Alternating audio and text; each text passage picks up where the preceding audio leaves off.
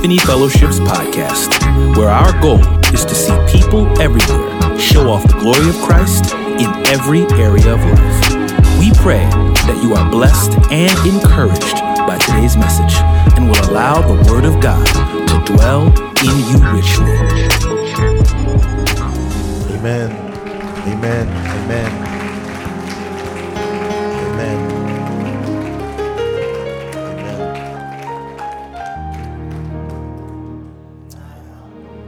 Amen. Lord, we desperately stand in need of your Spirit. Oh God. Man. Apart from your Spirit, oh God, we can't do nothing. Apart from your Spirit, we can't see you. We can't repent of our sin. There's no conviction of sin. Apart from your Spirit, we can't experience the beauty and the glory of your grace. God, many of us are hurting in so many ways that I can't even begin to compute. But it is only by your Spirit where you're able to meet us. You're able to fill the voids, the gaps. You're able to touch us in ways, Lord, that we've never been experienced or been touched before. That is so comforting and so nurturing and so loving and so gentle. God, be with your people. Be with your people. Be with me this morning as I seek to teach your word by your Spirit, Lord. Do so by your Spirit, I pray. Amen. Amen. Amen.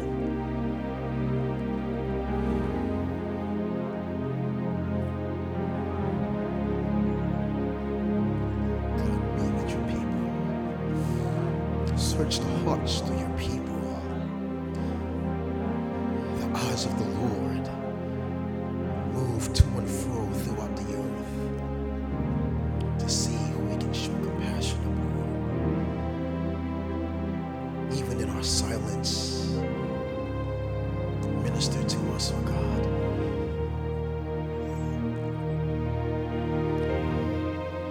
For some, death may be looming near. Be with us, oh God. Comfort, oh God. For those who are hurting, comfort, oh Lord. For those who are confused, shine your light and bring clarity. For those who are lost, give hope. Be their salvation. May they know today that you are the Lord. I pray these things in Jesus' name. Amen. It is a privilege and an honor to be with you this afternoon. If you can be seated for a brief moment.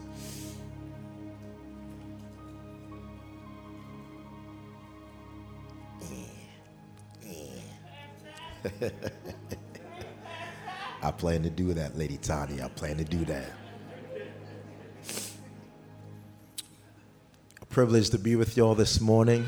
As y'all can see, I haven't been here, and why? Busted up my ankle a couple of weeks ago, and here I am. I missed y'all. I haven't been in a gathering, so it's good to be in the company of my brothers and my sisters in the faith. And I've been given this task, this privilege of being able to proclaim God's word, and I want to do so. So we're going to jump in. We're going to read James chapter 4. Y'all can be seated. So, James chapter 4, starting from verse 1 through 10. What is the source of wars and fights among you? Don't they come from your passions that wage war within you? You desire and you do not have. You murder and covet and cannot obtain. You fight and you wage war. You do not have because you do not ask. You ask and you do not receive because you ask with wrong motives, so that you may spend it on your pleasures. you adulterous people. Don't you know that friendship with the world is hostility towards God? So whoever wants to be friend of the world becomes the enemy of God. Or do you think it's without reason that the scripture says, the spirit he made to dwell in us envies intensely, but he gives greater grace. Therefore, he says, God resists the proud, but gives grace to the humble. Therefore, submit to God, resist the devil, and he will flee from you. Draw near to God, and he will draw near to you. Cleanse your hands, sinners. Purify your hearts, you double-minded. Be miserable, mourn and weep. Let your laughter be turned to mourning and your joy to gloom. Humble yourselves before the Lord, and he will exalt you. He will exalt you. The title of our text today that we're going to travel through is called The Roots. The Roots. The Roots. I like that title. I think of the hip-hop group. That's the, I think they're the greatest, one of the greatest groups that, you know what I mean? Amen. I got an amen in the back. I get an amen. You know what I'm saying? But we're going to see how this title is further unpacked and exposes some things. There have been some wars since the beginning of human history, creation, right? Wars are horrible. We all can attest that wars are tragic. Wars are destructive, right? It's costly, damaging, damning even, right? Somebody loses, somebody wins, everybody loses across the board, period, right? But all involved, they lose to some degree or another. Oftentimes, civilians, the citizens of a particular region or a demographic, wherever war may be taking place, they're the ones who tends to suffer the most, right? Reason being is because the impact that it has on their location, the economy, the sounds of bombs dropping, the whiz of bullets flying through the air, decimation of buildings, structures, historical landmarks, the displacement of millions upon millions of families who end up either seeking asylum abroad or in other surrounding territories, either near or far. But where there's war, there are other potential horrors that might be birthed as a result of this war or wars. Some of those things could be war crimes, if you're in the military, war crimes that are directly perpetuated by a tyrannical dictator, the leader, or you have a regime of soldiers that abuse the opportunity to exploit those that are being warred against or that they're warring with, right? They tend to unleash upon those who are incapable of defending themselves devastation, enslavement, rape, pillaging of people and their goods, property damages. For example, you take a look at what's going on in the Ukraine. Just as an example, I ain't trying to make no point. Russia's leader is seeking to occupy those surrounding territories that are in proximity to its borders, right? But it doesn't only just affect Ukraine. It's affecting the other surrounding nations that is in proximity to Ukraine. Their safety is in threat. But not just that, the war is taking place in the Eastern Hemisphere, but here it is, we live in the West. And it has devastating impact on our economy, our resources, the stock market, the cost of gas. I remember once upon a time, gas used to be $1.50. We will never see them days again, ever. Some places, gas is $6 and change a gallon, right? The cost of goods, raw materials, right? All these things are impacted because of these wars. You know, there's always been the philosophical question about evil in the world, and if so, why? Is war considered one of them? I would nod yes. But this is a unique thread that has been stitched and woven into the very framework of our culture, of societies in the world that we live in. Yes, I would say war is evil. However, it is a necessary evil to maintain safety and protection for a particular region, for our own country, maybe rescuing and aiding another, or even seeking our own interests on behalf of others, or, along those lines, right? But wars are necessary. The term war refers to a battle, conflict, right? It denotes either military conflict or a general state of hostility, right? Antagonism. The word is most frequently used to denote a literal warfare. Military conflict on a national or international level. Sometimes it could also be attributed to spiritual warfare, that which takes place between God and the evil one, right? Of particular significance is the figurative language of the word war here in James chapter 4, verses 1, which denotes to the strife that exists among Christians or those in the community of faith. The origin of such strife is understood as the passions and lusts that battle inside of a person. It is here that we want to direct our attention and our focus upon. So my first point that I want to address today, pull back the veil and identify the source. Pull back the veil and identify the source. James the apostle, the half-brother of Jesus, also known as the one who was one of the pillars of the church in Jerusalem. He begins this chapter with a diatribe, right?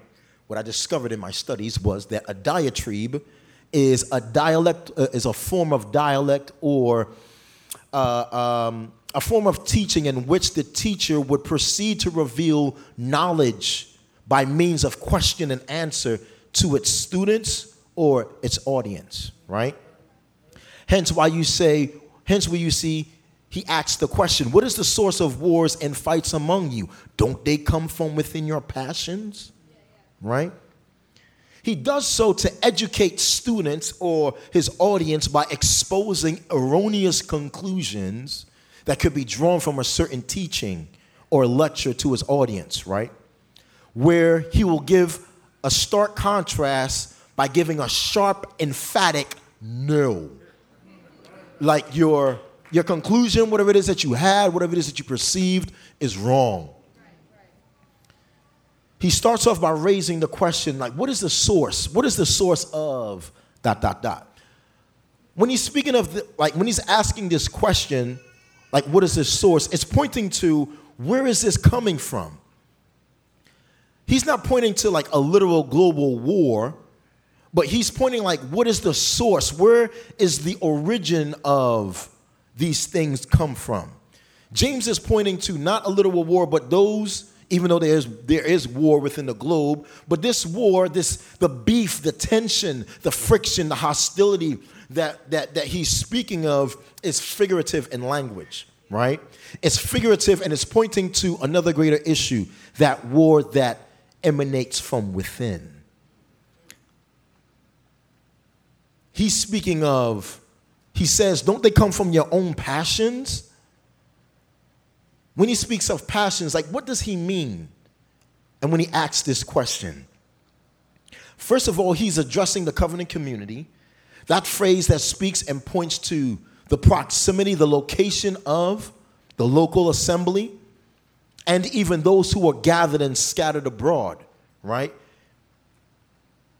The community was mentioned and discussed in the previous chapter last week when Pastor Mac waxed eloquently as well as the rest of the elders in weeks previously, they've done such a colorful and glorious painting, a mosaic of what God is trying to convey.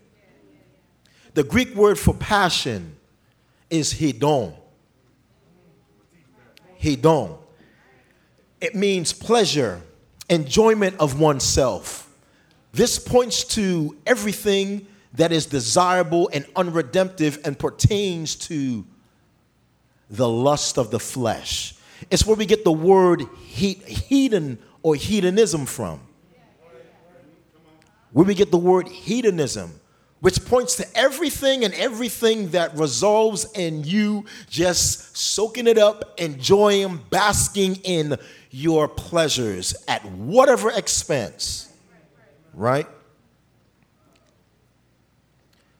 Having read this passage, what came to mind, I automatically thought of, Bishop Paul, the Apostle Bishop Reverend Paul, right? I thought of him because in Galatians chapter 5, he elaborates the contrast between the fruits of the Spirit versus the fruits of the flesh, right? So if you want to know, if you're ever in question, if you're ever in doubt of what does the fruits of the flesh looks like, what does hedonism look like, let's take a look at what Galatians 5 has to say. The flesh desires what is against the Spirit, and the Spirit desires what is against the flesh. These are in opposition to each other so that you don't do what you want. Now, the works of the flesh are obvious. Sexual immorality, that covers everything under that umbrella. Moral impurity, promiscuity, idolatry, sorcery, hatred, beef, strife, jealousy, outbursts of anger, selfish ambitions, dissensions, factions, envy, drunkenness, carousing, and anything similar. In case I left something out, anything similar covers all of that too, right? Because you know how we do. We like to be really literal. Well, it didn't say X, Y, and Z, so maybe I can ... Nah, that covers that too. Now, even though this list that I just read is not exhaustive, right? But it covers a wide range of things. Though James and Paul, they're both titans in their own right? Because both James and Paul, they're unique because James was the half-brother of Jesus. The dude didn't believe that his brother was the Messiah. I probably wouldn't believe he was the Messiah neither, but he didn't believe him until his brother appeared to him post the resurrection. Paul didn't believe that Jesus was the Messiah neither. He was about the law until he had a run-in with the Lord himself on the road to Damascus. Knocked him off his beast, right? Here Paul goes in and he says, for although those who live according to the flesh, they have their minds set on the things of the flesh. Now, real quick, people often, in commentaries and in historical data, they were saying that, many people tend to presume or think that Paul and James oppose each other, right? But they don't. Their heartbeats are the same, and they're in unison. Hear what Paul says. He says, for those who live according to the flesh have their minds set on the things of the flesh. But those who live according to the Spirit have their minds set on the things of the Spirit. Now, the mindset of the flesh is death, but the mindset of the Spirit is life and peace. The mindset of the flesh is hostile to God because it does not submit to God's law. Indeed, it is unable to do so. Those who are in the flesh cannot, will not, is incapable of pleasing God. Your flesh cannot please and appease a righteous Father, a righteous God and King. And there's an entourage of other passages or scriptures that I would not bore you with this morning. You can search the scriptures and doing your due diligence. So we're going to continue moving forward. The B portion of verse 1, where it says, verse 1, where it says that wages war within you.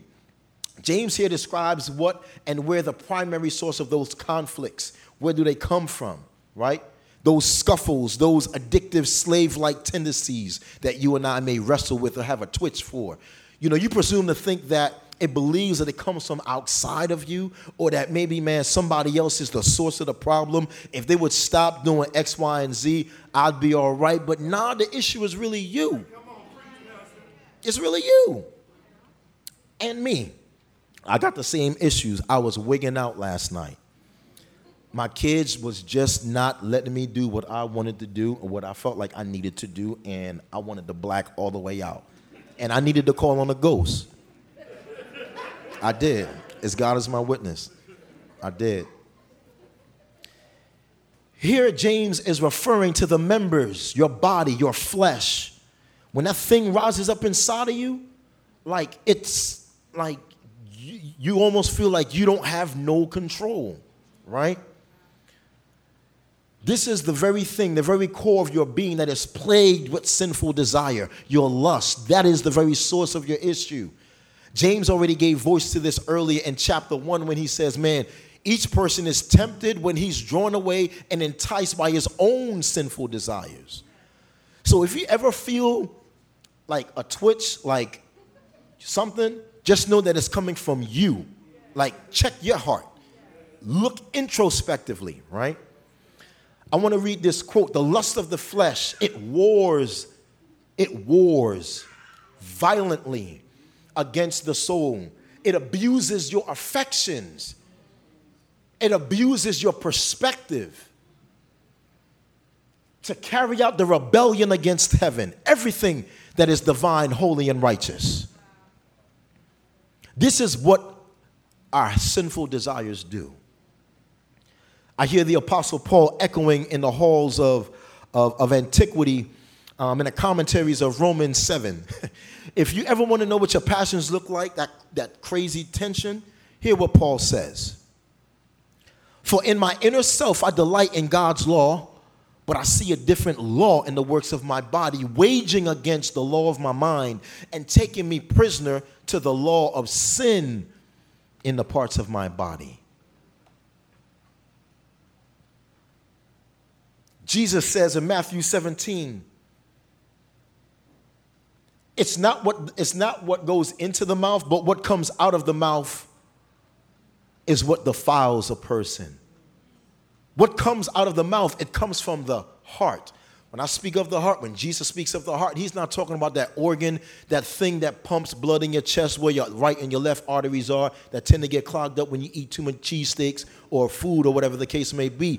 But he's talking about that thing, the center, the core of your existence where your soul resides, your passions, what drives you, right?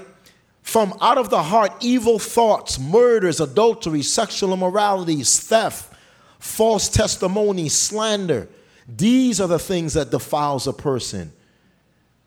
Eating with unwashed hands, that doesn't defile a person.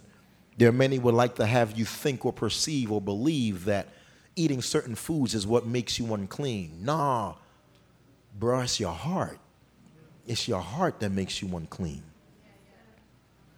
Point 2, my second point, check your heart at the door. Check your heart at the door.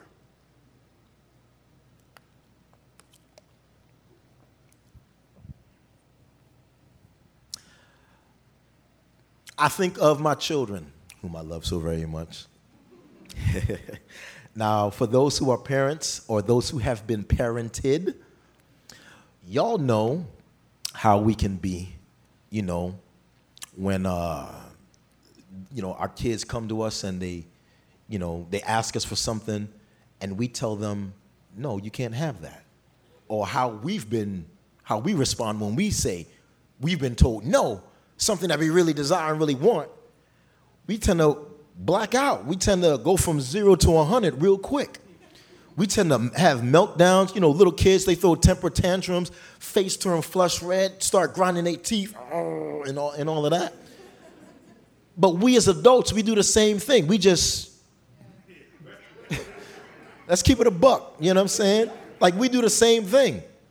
We ask God for something and God tell us no, and we black out, right? The tantrums that we throw, the attitudes that we catch, how bitter we become. Angry, covetous, demeaning, a sense of entitlement, feeling like I'm obligated to have this. You better get this to me, right? These things betray us, for it reveals exactly where your heart and your idols really are. This fixed position and heart posture has crept into the community of faith and has become normalized and stems from bitter envy and selfish ambition. Again, Bishop Pastor Mark banged on this last week, chapter 3, verse 14 through 16, right? This shouldn't be the case. We shouldn't, as believers or as Christians, should be identified as those markers. Jesus says that this is how the world would know that you are my disciples, by your love one for another, right? It's for this very reason when we conduct ourselves out of envy and covetousness, when we act out of those dispositions and those postures, the name of Jesus is blasphemed among the heathens, or amongst those who don't know who Jesus is, or those who are skeptical of who Jesus is, right?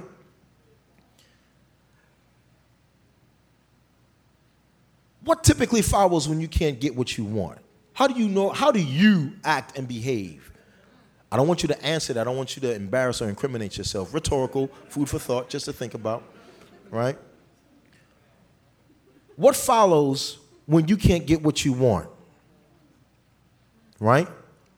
James is telling you straight up, this is what happens. You display acts of violence. You display acts of violence. Upon who? But towards those that oppose you and those that tell you no. That's who you act violently against. You can't get what you want, so this is the outpouring of your unbridled affections and your unbridled desires. Look at Cain and Abel. Cain and Abel, first two brothers on the planet. God asked for an offering. Well, they both gave offering. God accepted Abel's. God rejected Cain. Cain was in his feelings. He didn't like what God had to say. He didn't like that God rejected his offering. Therefore, he was throwing shade on Abel, was jealous of Abel. He was envious of what Abel had. And God told him, he says, yo, man, sin is crouching at your door. Check that. You know what I'm saying? And you'll be all right. Nah, what did he do? He lured his brother. Yo, homie, let's go for a stroll. Let's go see what's going on over here on this part of the garden. And murdered him. The first murder that was recorded in human history was by his own flesh and blood. This is how we act and respond to one another. Not just as family members, biological, but spiritual brothers and sisters. Right? Murder, the word murder, means to kill with intent. That's exactly what Cain did to his brother Abel. It is the ultimate thing that anyone can ever do to an image bearer because they're envious and covetousness, because they're envious and they're covetous and their needs go unmet. Or what they perceive as a need goes unmet, right? Let me ask you this question. Who have you murdered today? Many of you may think, well, man, I never shot, I never, clobbered anybody over the head with a brick or shot or stabbed anyone.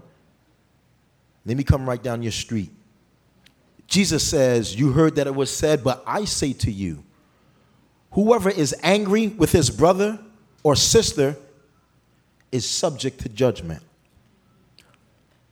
John, the apostle, the one who loved Jesus, says, if you hate your brother and your sister, murder is in your heart and you do not have eternal life. So even though you've never, literally bodied someone or put up someone in a body bag, Jesus says if the hatred or the feeling that you have is so visceral towards them, within the very core of your existence, it's equivalent and it's on par with committing murder. If you verbally assaulted them and ripped them apart, there's a passage in that same passage where Jesus was saying, he says, if you call someone a fool or says raka, that was an Aramaic term of degradation, right? Like you want to defile someone. It's the Aramaic version of the most vulgar expletive that you can think of in the English vocabulary, which I am not going to re-utter up here. It's on par with that, right? A quote, "It is unusual for human anger to be free from mixed motives and not to be in some sense of self-avenging." James 1 says, "The anger of man does not bring forth the righteousness of God." It's not that there's anything wrong with being angry. Anger is a part of the human expression. It's a part of your humanity, right? However, when you and I get angry, our anger is always tainted by sin. And because of that, it mars any and everything that we do. Now, is it possible that we can still have righteous indignation? Absolutely. Right? But for the most part, when we get angry in our flesh, all we want to do is destruction. There's nothing helpful, nothing productive or redemptive about our speech, about our heart, about our attitude, or how we behave towards others or one another. Coveting. Coveting is another expression of you see something that somebody has and you want it for yourself. Right? No, I'm sorry. I stand corrected. Envy is see something that somebody has and you want it for yourself. Coveting is I'm going to get that. I'm going to take that. And I'm doing it by force. I don't care what I got to do to you. I don't give a rat's behind about you or your feelings. I want what you got. I'm going to take it by whatever means necessary. That's what it means to covet. And we do that, and it comes from our hearts. After all of this, right, you still haven't obtained all what you wanted. Why? You know, when my kids come to me, and I think every adult might feel this way, but when my kids come to me and they tell me they want something. What? You want? Yeah, I want this. I want that. Give me this. Give me that. What? You better ask. You're not getting nothing until you ask the right way. What's the right way that daddy and mommy has taught you how to ask? Which leads me to my next point. Where your manners at?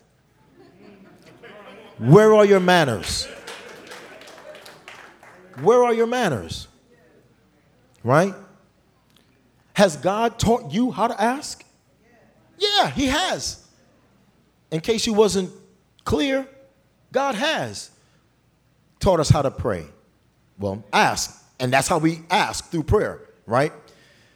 Before James and Paul, Jesus taught his disciples to ask for whatever they wanted. This is done through prayer. Ask and it will be given to you. Seek and you will find. Knock and the door shall be open. For everyone who asks will receive. When Jesus departed, his departure was so significant for his ministry because he had to send the Spirit, right? When he sent the Spirit, he said that when we pray and we ask in according to his name, he will grant it. When we ask according to his name and to his will, he will grant it because he promised. But clearly, what Jesus had in mind was that asking, when we pray to ask, was to shift our focus and our motives on God's name, God's kingdom, God's will, God's passions, and God's desires. So, again, God wants us to come to him with all of our heart's desires and our wishes, etc., etc. But the things that you're asking for, are they in alignment with God's will? Are you praying and asking God, Lord, I hate X, Y, and Z. I hate such and such. I want you to wipe them out. Take them out. Body them for me. Bury their name under the earth. Don't let any of their kids experience any of your love and your compassion. Hey, man, listen. David prayed prayers like that back in the day. However, I'll say this. If that's where your heart really is, God welcomes that prayer. To him, that's where you should wrestle with that type of prayer with, though. Before the Lord. God wants to nurture you and shepherd you through that. If those are the genuine, authentic type of aggressions or whatever it is that you might be experiencing or feeling, God welcomes that. But God isn't necessarily going to answer those prayers. You know what I'm saying?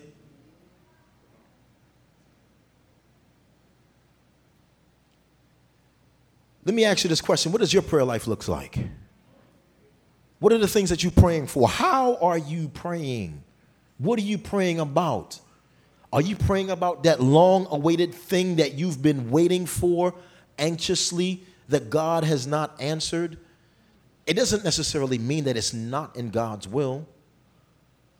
It very well may mean that it may not be in God's will. But are you praying?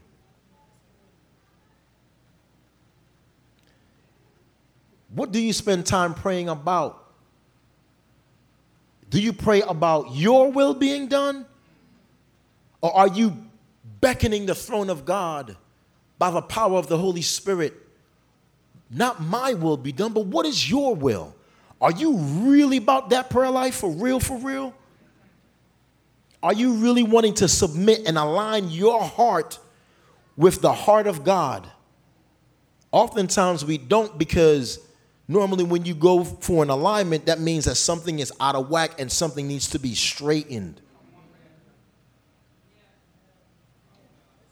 If you're driving your car down the street and your car is swerving to the left or swerving to the right, you might need to go get an alignment so that whenever you drive, you take your hand off the wheel. If that thing keep going straight, you know that your car is cool. If it veers to the left or veers to the right, you got a serious problem, right? That's for your safety. That's for free. Right? James and Paul skillfully build upon this theological idea about prayer, right? Philippians chapter 4, verse 6 through 7. Through prayer and supplications with praise and thanksgiving, make your requests be made known unto God. And the peace of God that surpasses all understanding will give you peace. God desires for you to come to him with everything in prayer, right? The Apostle John, he quotes this, and he says in 1 John 3:22, well, I'm going to say from 21, dear friends, if our hearts condemn us, we have confidence before God and receive whatever we ask from him because we keep his commands and do what is pleasing in his sight.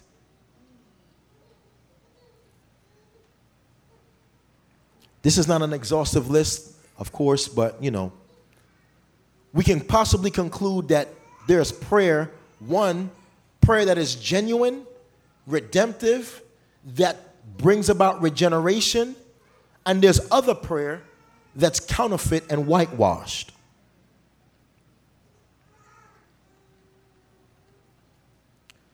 Verses 4 through 5. James says, you adulterous people, don't you know that friendship with the world is hostility towards God? So whoever wants to be a friend of the world becomes the enemy of God. Or do you think it's without reason that the scripture says the spirit he made to dwell in us envies so intensely? Here the tide shifts when James addresses the covenant community, which would appear brash at first hearing, right? You hear the word adulterous. Could you imagine somebody coming up in here at a piff and just calling everybody adulterous? That wouldn't go very well for them. It wouldn't be a good look, right? So here he is saying this was a label of old in the Old Testament Typically what happened in the Old Testament, God would normally send the prophet or the man of God, whoever he was, and he would make an appeal to the conscience of his people because of their idolatry. God, who had revealed himself as Yahweh, Lord, the Redeemer, who preserved and protected, comforted, and provided for his people time after time. He delivered them from Egypt. They cried out in bondage. He delivered them. He preserved and protected them for 40 years in the wilderness. And they murmured and complained. And they wanted to go back into slavery because of minute challenges. They started following the surrounding nations and their religious practices, right? God revealed himself to them as a husband, according to Hosea chapter 1 through chapter 3. They kept running off to foreign love interests, those that were surrounding the nations and their practices, as mentioned. By them doing so, they automatically aligned themselves with the world and everything pertaining to it, and by the way how they do things. What does friendship with the world looks like? What does friendship with the world looks like for us in our generation? Do you and I align ourselves with the things of God, or do you align yourself with the ways of the world? How has some of the ways of the world subtly crept into your heart, into your practices? Do you truly believe that the Lord God is one? Or do you think that it's okay for you to burn sage and pray to your ancestors and seeking the horoscope for what your future is when God has already given that to you?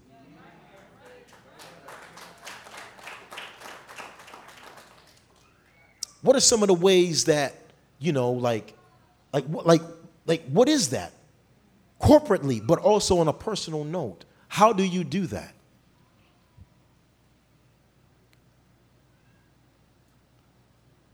If you were to be placed in the world, would the world accept you as their own? Oh, that's my man's in them. That's my girl. We hang out all the time. Or would they reject you and spew you out because there's something just emanating from you that's just different? Jesus says they would embrace you if you belong to them. They would accept you in a heartbeat.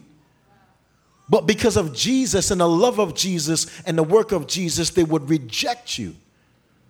Jesus said a slave is not greater than his master. The way that they persecuted me, they're going to persecute you too. Are you being persecuted? Have you been persecuted? Or are you accepted by the masses? Are you accepted by the world, by the societal norms? Food for thought. In case you didn't know, I'm going to just put this out there. If you have been born again, if you have indeed been born again, regenerated and filled with the Holy Spirit, are genuinely a part of the community of faith, you call God Father, you are not your own.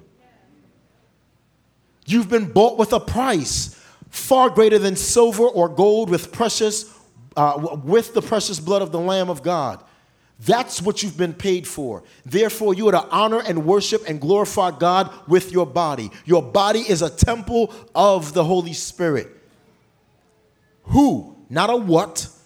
The Holy Spirit is not a what, but he's a who. He's a person. And he rightfully claims ownership over your entire existence. For it is he that has sealed you by his own markings. You belong to him and he belongs to you, assuming you indeed belong to him, that you have rightfully responded to the gospel. Paul says in 2 Corinthians chapter 6, therefore come out from among them and be separate, says the Lord. Do not touch any unclean thing. I will welcome you.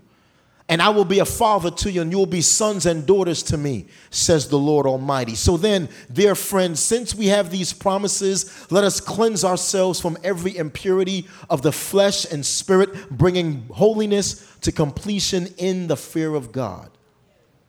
That's how we're to be marked and to be identified. We're called to be in the world, not of the world.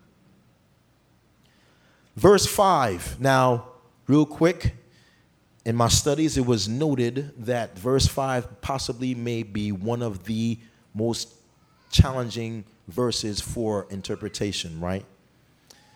So, this is what I have, right?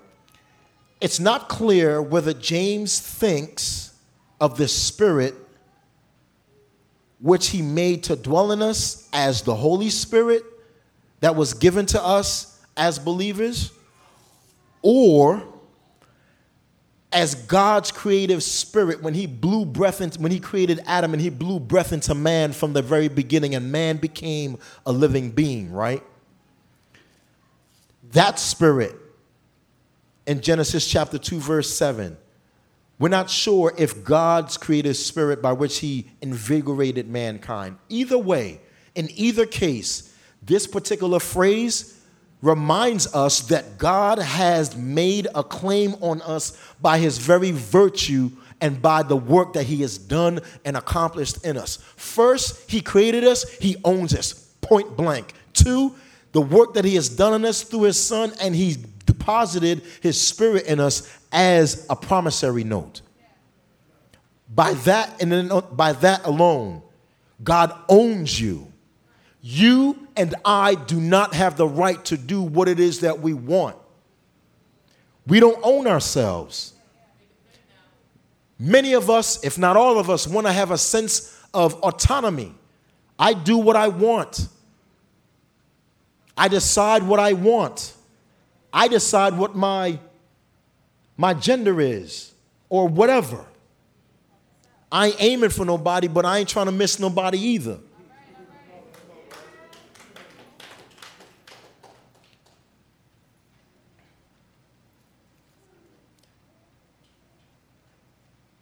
James thinks of the Spirit which he made to dwell in us as the Holy... I read that already. All right. So my last point. This is my last point. I'm going to get out your hair. Last point. Reassess, recalibrate, and rightly respond. Reassess, recalibrate, and rightly respond. Verse 6. But he gives greater grace. Therefore, he says, God resists the proud, but gives grace to the humble. But God's grace.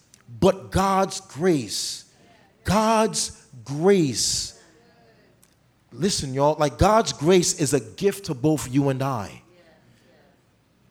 God's grace is a gift that I have to continuously learn how to accept, how to unpack, how to bask, and how to relish in. God's grace is a conundrum. It's a quagmire. It's a mystery to unpack and to unfold. It will take an eternity to understand God's grace. But his grace is powerful and sufficient, adequate enough to meet the need of overcoming sinful desires and to meet the demands that God has placed on us to submit to him. It says that God resists the proud. To resist means to stand in opposition, to strong arm. God will stiff arm you. God stiff arms with violence the proud. He rages in battle against the proud. However, his grace and his measure upon the humble, those who rightly exercise humility, those who see themselves rightly, accurately in light of who he is and who they are not. God calls for us to humble, to make small. It means hupotasso, to fall in your rank, to come under, to submit, to bow down to humiliate yourself, right? However, in this passage, this is pointing to the submission of God, being contrite, being broken about one's sin and the desire for atonement, having a heart posture and disposition towards rightly submission to him. This is where the gift of grace can be rightly be appreciated and be savory for us, by rightly responding and submission to the gospel and repenting before the Lord. Verse 7 through 10. What does it look like for us to resist the devil? What does it look like for us to resist the devil? Are we intentionally willing to choose to submit, to surrender to the lordship of God through Christ and walking in obedience to him? Are we directly walking in the antithesis or of the evil one, the devil and his authority?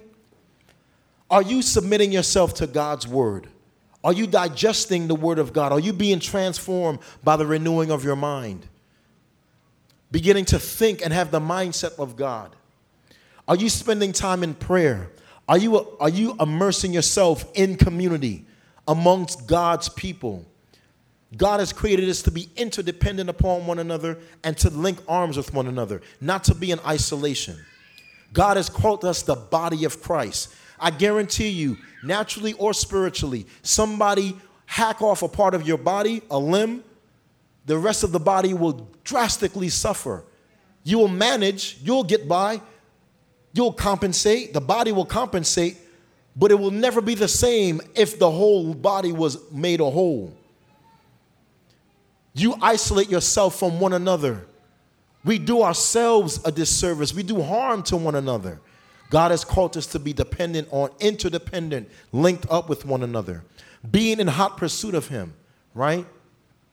Being filled and being led by the Spirit. When you have that kind of spiritual octane, the enemy don't want no gas. He don't want no smoke. He can't mess with you.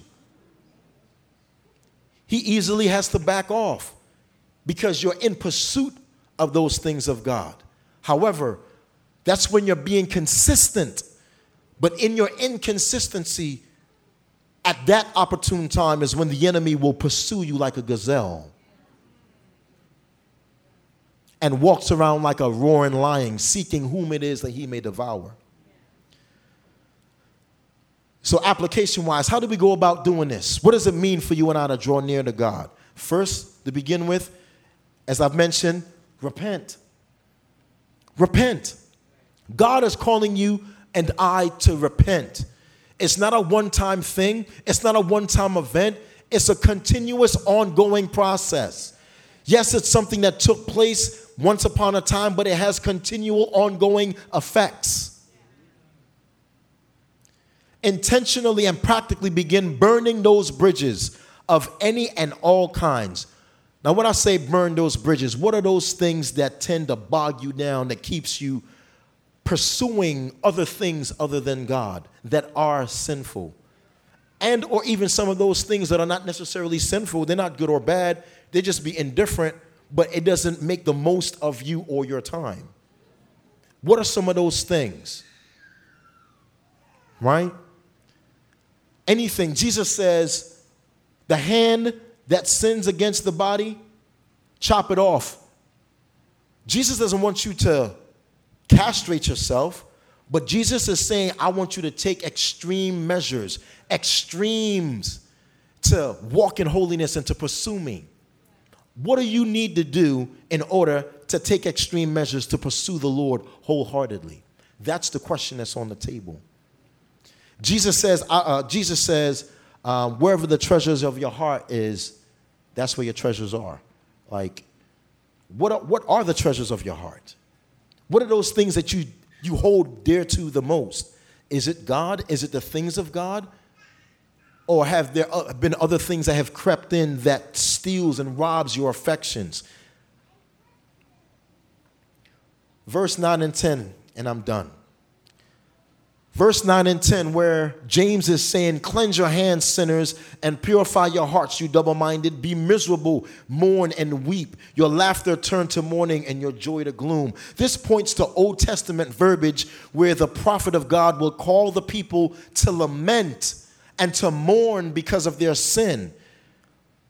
The people were whenever they wanted to repent and mourn, they would take off their garments and they would put on sackcloth and ashes, put on potato sacks and throw ashes over their face, over their heads, to show their countenance and their prostration before the Lord, before God, as a form of repentance. We ain't saying that you got to do that today. Jesus did that, so you don't got to do that. But What do you need to do in order for you to lament and to mourn because of your sin? This points to your brokenness, your disposition of one's heart. This is matched and accompanied by outward expression as well as the fear of God's judgment and wrath coming upon you. The term, you turn from joy to gloom, mourn now. He says mourn now so that you don't have to mourn later. Repent now. Repent now. That way you don't have to mourn later. If you don't repent now, sad will be your portion. Esau, I think of Esau. Esau begged for his father to bless him after he recklessly threw away his blessing. And there was nothing that he can do, no amount of tears that he can cry, that would be able to get his father to give him a little something, something. It was a wrap.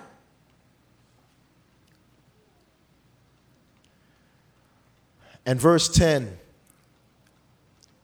respond in obedience to the gospel. Ain't deep. I'm not going to be deep. I'm done. Rightfully respond to the gospel.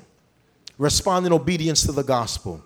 Repent, believe in the gospel. Turn from your sin. Lay low in heart before the God of heaven. Grace is found at the cross. Now, you may either be a person who straddles the fence, who's double-minded, who likes to have their foot in the world and tinker with God. God is calling you to repent. Maybe you're a person who don't know who Jesus is. Maybe you don't know who God is. Maybe you have a form of religiosity. Maybe you know all the things pertaining to Scripture, but the Scripture has no residence within the very core of your existence. The Bible calls for you to examine yourself and be sure that you're of the faith. Again, respond in obedience to the gospel. Restoration, compassion is found there at the cross. Genuine saving faith, salvation, and forgiveness of sin is found there at the cross. It is there, and it is there where truly exaltation is found. That's all I got, y'all. That's all that I got. I'm just being frank. That's all that I have. So, I don't know. I don't want to be presumptuous in any way. In some degree or fashion, I know many of us, all of us have straddled the fence, one degree or another. I don't want to assume that everyone in this room is a born-again believer. Some of you may know all the things that you need to say. You may look like a Christian. You may look religious, but God is far from you. There are many who would say, the Bible says, Jesus says, there are many who would say, Lord, Lord, we did X, Y, and Z in your name. And the Lord would say, depart from me. I never knew you. I don't want to assume that everyone is covered under the blood of the Lamb. Maybe you might be here today and you've never put your confidence in Christ. I want to extend an invitation to you and for you to come and know this Savior. This grace that we've been talking about, the root. God wants to get at the root of the core of your issues. And God wants to draw you to himself, lavish upon you grace upon grace. Is there anyone? All eyes closed, head bowed. Is there anyone?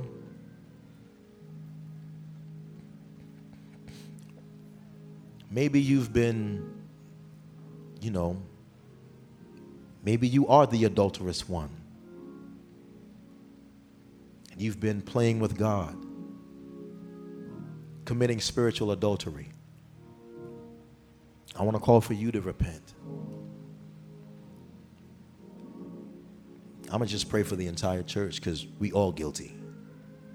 I'm not even going to single anyone out, but we all guilty. But if there's anyone who want to put their confidence and faith in Jesus and they would like to inquire about these things upon which we discussed, talk with any of our leaders that are present, that are around.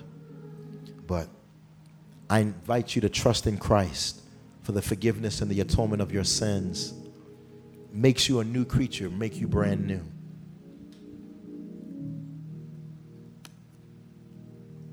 Now we're going to transition to another aspect of our worship, which is communion.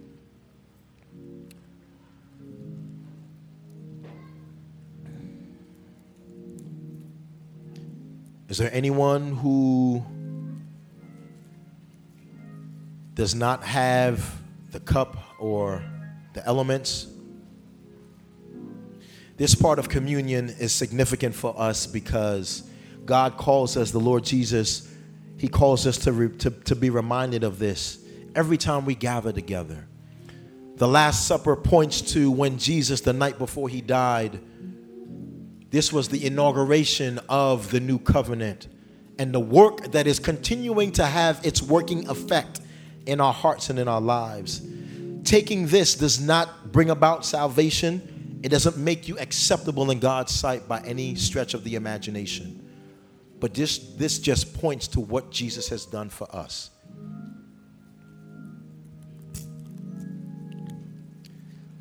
We can all stand.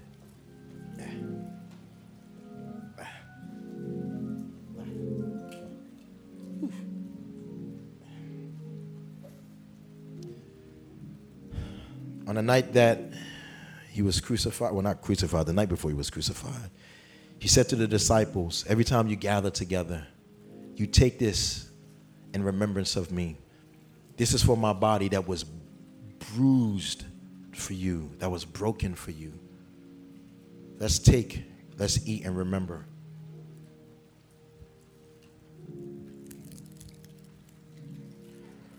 This cup points to the precious blood, the blood of the Lamb that takes away the sins of the world, that was shed on Calvary to make us right with himself. Jesus told the disciples, I wouldn't drink this with you now, but upon the time when we gather together in eternity. Every time we gather together, let's remember what Jesus has done. Let's drink this together. Let's pray. Our God and our Father, we bless you and we thank you for your grace, your mercy. We thank you for your power. We thank you for your strength. We thank you for communion. We're able to gather together on the same playing field. No one is greater than the other. No one is better than the other. We're all on the same playing field, equal before you. We bless you and we thank you for your body that was broken and your blood that was shed. We thank you so much, oh God. We love you and we worship you. May our hearts be thankful. May our hearts reflect on your graciousness. You humbled yourself to the point of death, dying on a rugged cross, taking on the guilt of people who rightly deserve to be condemned so that we can be made to be drawn near and to have communion, the right to be able to have communion with you. God, I bless you and I thank you for such grace and mercy towards us. Bless your people today. We love you. We thank you. We worship you in Jesus' name. Amen. I'm gonna bless you with the benediction, and we goes.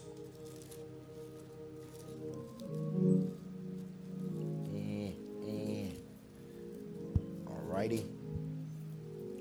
Give me a second, guys. Bear with me. I just had it. All right. Now may our God and Father himself and our Lord Jesus direct our way to you, and may the Lord cause you to increase and overflow with love from one another, for everyone, just as we do for you. May he make your hearts blameless in holiness before our God and Father, all the coming of our Lord Jesus with all the saints. Amen. Amen. Amen. God bless you. Go in peace. Have a glorious weekend. Hello, this is Dr. Eric Mason, founder of Passive Epiphany Fellowship. Thank you for tuning in today. Hopefully the Word of God was a blessing to you. Also, if you want to help us build the kingdom from Philly and beyond, particularly in inner cities, partner with us today. And if you don't know Jesus as Savior, based on his death, burial, and resurrection, place your confidence in him and go from spiritual death to spiritual life.